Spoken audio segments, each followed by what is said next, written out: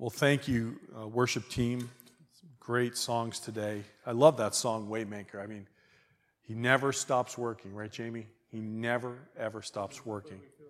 Whether we feel it or not. Absolutely right. Anyone here this week feel like God was doing nothing?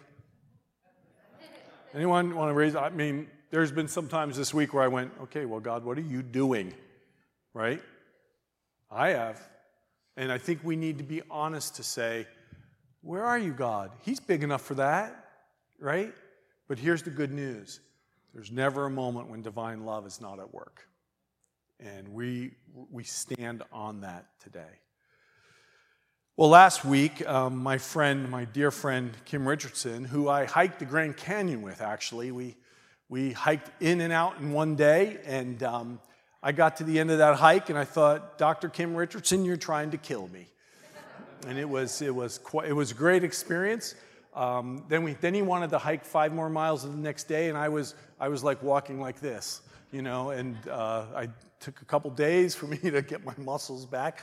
I'm a cyclist. I'm not a hiker. He's a hiker. He's not a cyclist. He had me in his home territory, but Kim is a brother beloved. I've known him for many years. And last week, as we were celebrating our daughter's wedding, he was with us, and he reminded us of this call to not be anxious in a very anxiety-producing world. And I appreciated his honest engagement with that idea when he said, I love and I hate that message. When we hear the Bible say to us, do not worry, do not be anxious, and all that stuff, we love that. We say that's so great until we're really anxious. Then we go, wait a minute. We struggle with it. And I appreciated his honest engagement with that. But then at the end of his message, he challenged us to be a non-anxious person in an anxious world. In that kind of world, I'm asking myself today, what does it mean to be a witness? Let me ask it this way. And this is a question that I'm going to ask throughout this message, and you can keep this question, if you want to write it down, keep this question at the forefront of your mind. What does the world need of the church right now? And when I talk about church, I'm not talking about the institution, I'm not talking about the building, I'm not talking about the sign on the door, I'm talking about me. I'm talking about you. What does the world need of the church right now? Now, as has been announced, and as you're aware, I begin sabbatical in July. I'm thankful to our church board for granting that space and that time. And I'll talk more about that next week. But as we move into the summer, and as we move toward a post-pandemic world that will be different than it was before, the theme we're going to have through the summer is this: our place in this world. And you're not going to want to miss that. We're going to have several guest speakers that are going to be with us, as well as our local pastors and staff, who are going to help us imagine what our place in the world is. We're going to have a person who's a director of a Christian outreach on the South Shore with those who are struggling with addiction. We're going to have a global missions strategist and expert. From that person to a longtime pastor and observer of culture who's been a mentor of mine, to a campus ministers and ministries, to a hospice chaplain and a pastoral counselor. And we're going to wonder all through the summer what our place in this world is. You're not going to want to miss that. But I ask, is there a more important question for us to ponder in these days? What is our place? Now, we're going to begin this series, this summer series. Tomorrow is actually the first day of summer. Today is the last day of spring, a very spring-like day at 89 degrees or whatever it's going to be today. But we're going to begin with Jesus. Good place to begin, in the Sermon on the Mount in Matthew chapter 5. And in simple terms, I think Jesus, in very simple terms, in terms that he understood who he was speaking to, and he was bringing the cookies, if you will, down to the lowest shelf. And he does that for us, I think, today.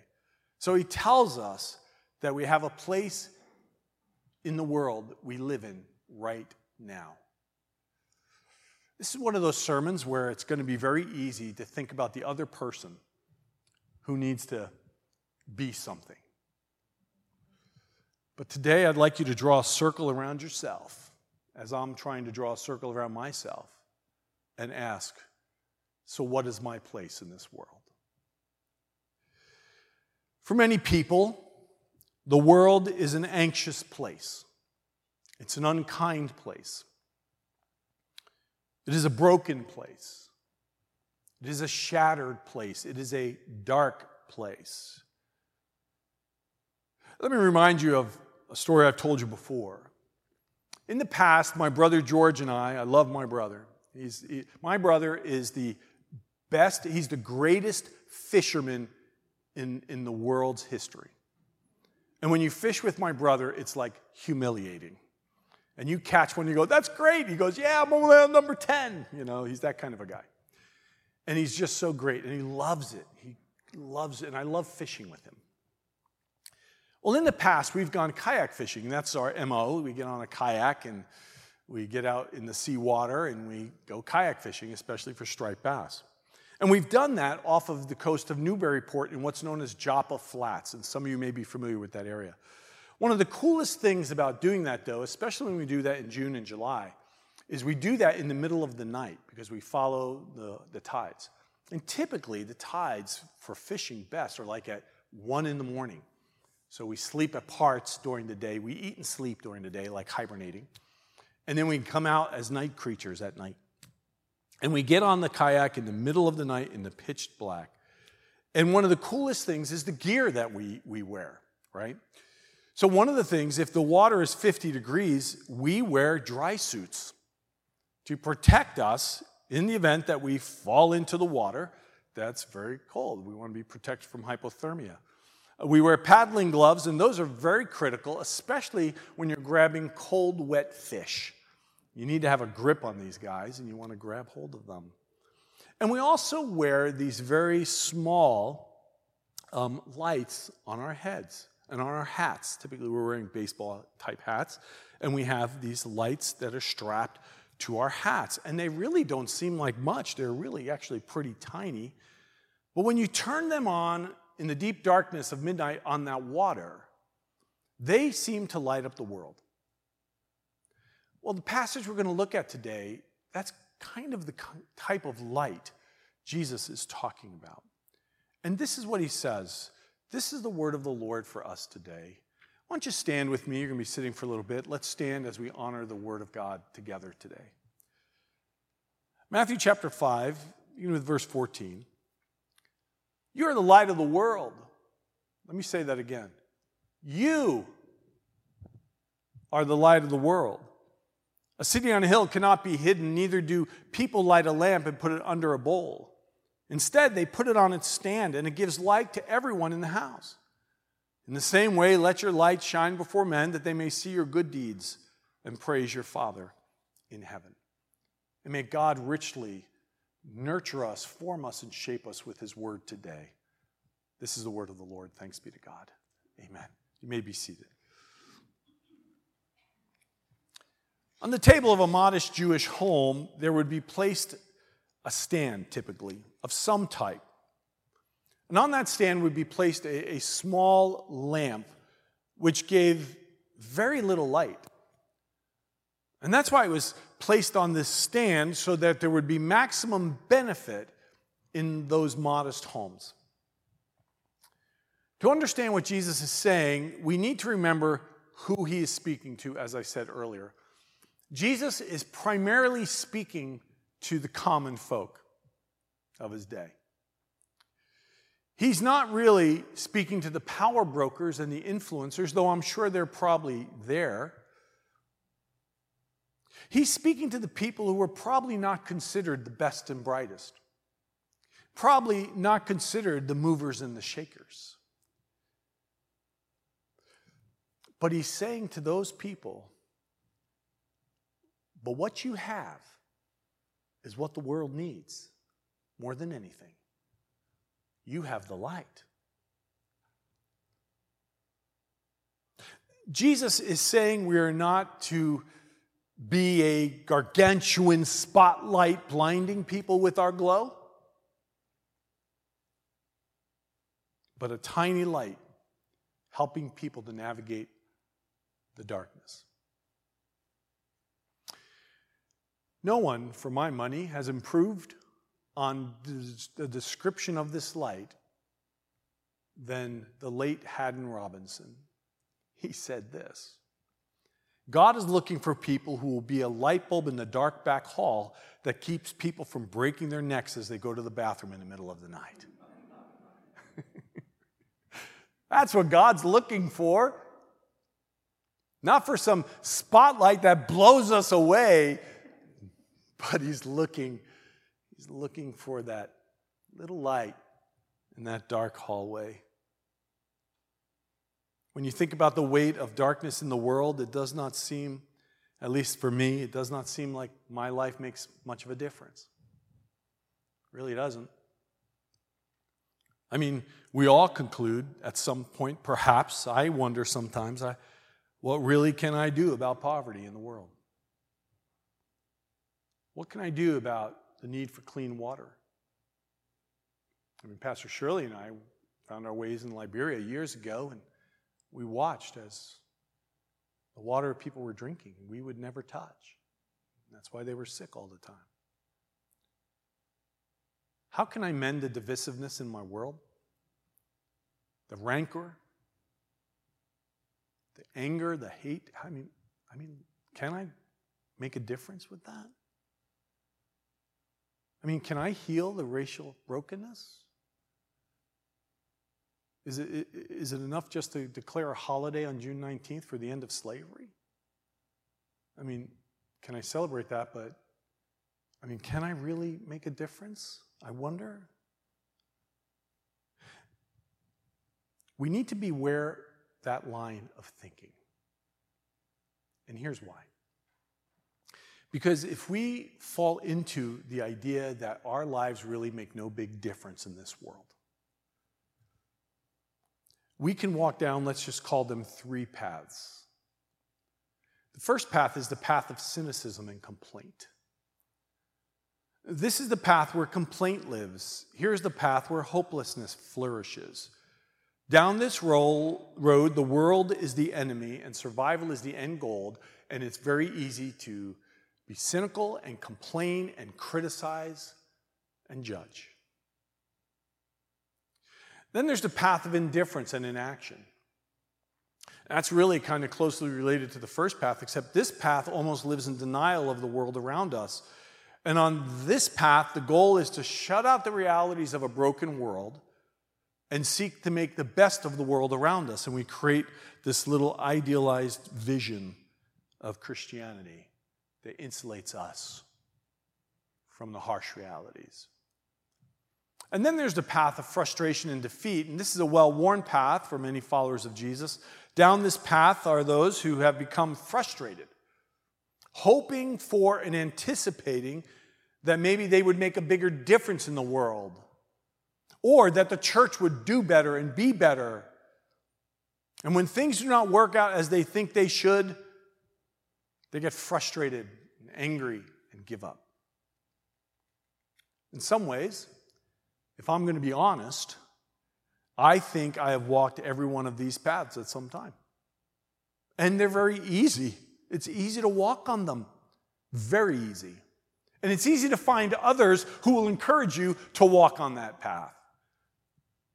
Especially the one of complaint. But again, listen to what Jesus says. He has another path for us. I think the message translates this beautifully. Verse 14. Here's another way to put it. You're here to be light. Hear it now. Bringing out the God colors in the world. He's always working. Didn't you say that? I thought we sang that. The God colors in the world. We are to bring out the God colors that are already in the world. The God who's already working in the world. Dallas Willard translates it this way: let your light glow around people in such a way that seeing your good works, they will exalt your Father in heaven. And man, I read that and I ask myself, so is the light of Jesus glowing from my life? would people look at me and say, there's the glow around you? And it has nothing to do with the lights in my bald head. I'm talking about the glow of Jesus in our lives, right?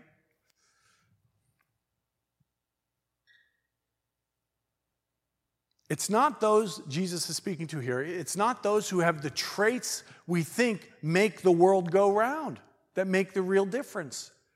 They claim all the difference sometimes, but Jesus is saying it is those who have and are the light, whoever you are. Whatever place in life you are, whatever your socioeconomic status is, whatever you are and whoever you are. So every act of compassion, every action rooted in self-giving, every attitude of servanthood, every attempt at loving others, every time I share the truth of Jesus with another person reveals the reality of God in this world. But here's the beauty of it all. Here's the beauty of it all. That even happens when we do it imperfectly.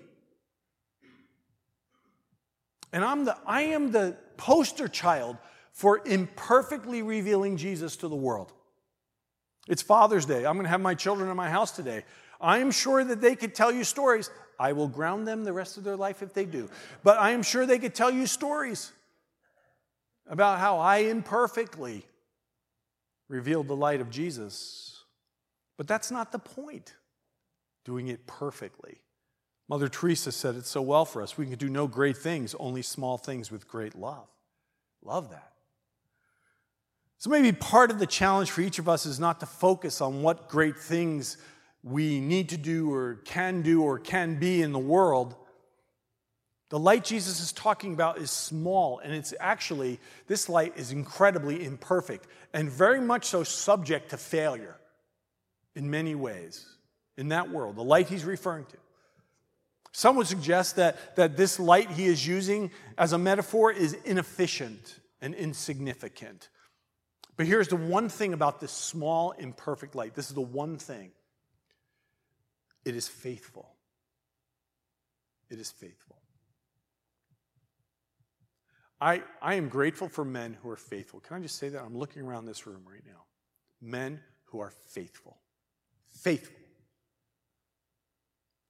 Men who've taken their marriage vows seriously. Praise God.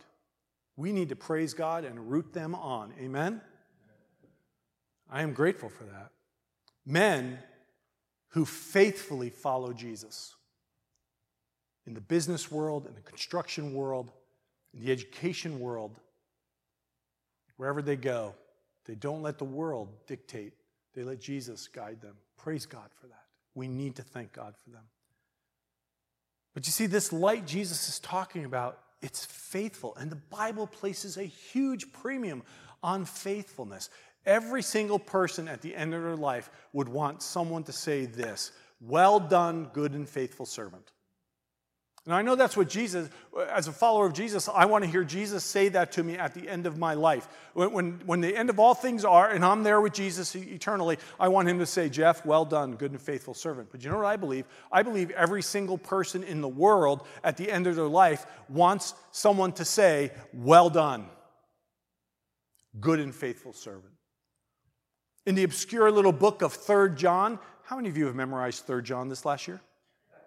Just thought I'd ask, just roll it out there. There's 1st, 2nd, 3rd John, 3 little letters that John wrote. We just preached a series out of 1 John. But those other 2, 2nd and 3rd John, check them out. It'll take you about 30 seconds to read them both, probably. But 3 John, chapter 1 says this: Dear friend, you are faithful in what you are doing for the brothers, even though they are strangers to you. They have told the church about your love. You know, the last 16 months of our lives, 16 months we never, ever, ever, ever could have imagined, drawn up.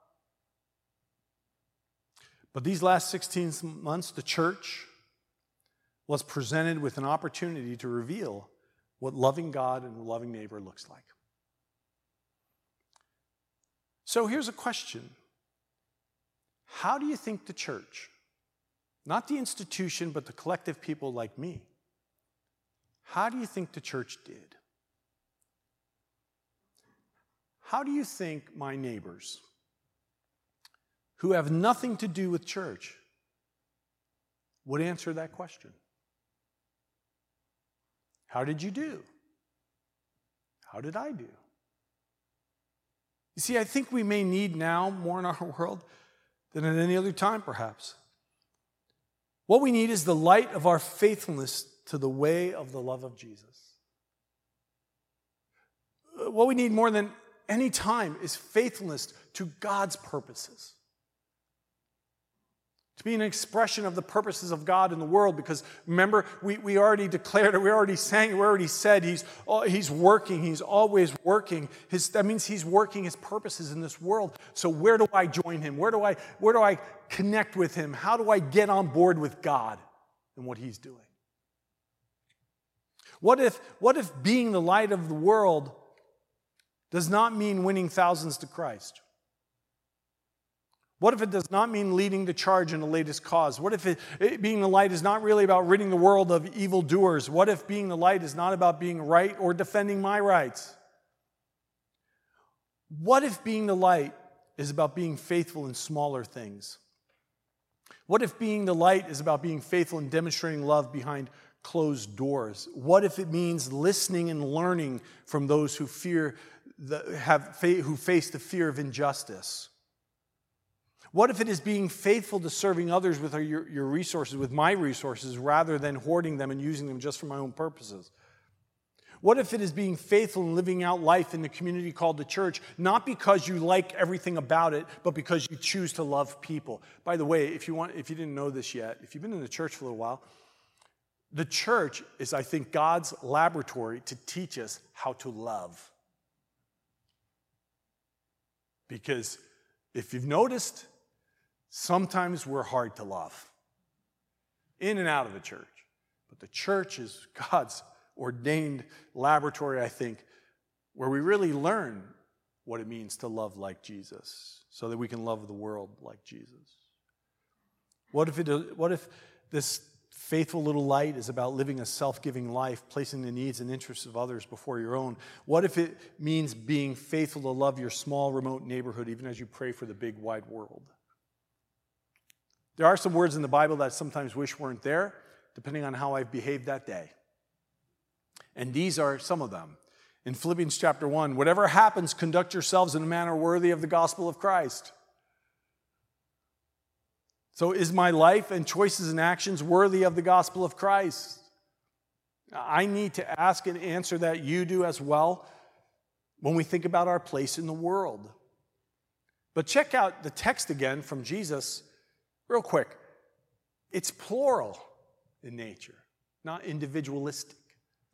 The light is not intended for individual use alone, we read. He said, let your light shine before men, before people. The light is to benefit everyone who comes in contact with it. He said, put it on its stand. Let it give its light to everyone in the house. The best light is made up of many lights. You are the light of the world. A city on a hill cannot be hidden.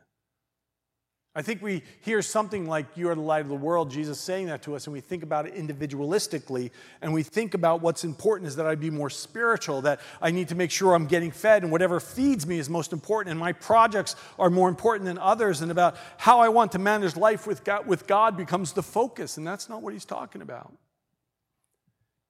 When we think that way, we create a small version, a spiritual version of Matthew West's song, My Own Little World. Now that's in our YouTube playlist, but I would invite you to Google that song, YouTube, Matthew West, My Own Little World. He writes these words. Jeff, hear them. What if there's a bigger picture? What if I'm missing out? What if there's a greater purpose that I could be living right now? I don't want to miss what matters. I want to be reaching out. Show me the greater purpose so I can start living right now outside my own little world. My own little world. When Jesus says you are the light of the world, he connects it to the city on the hill. At the end of last Saturday, at the end of our daughter's wedding, we were outside. It's like 11 o'clock at night. I'm not so sure I signed up to be cleaning up at 11 o'clock at night, but there we were.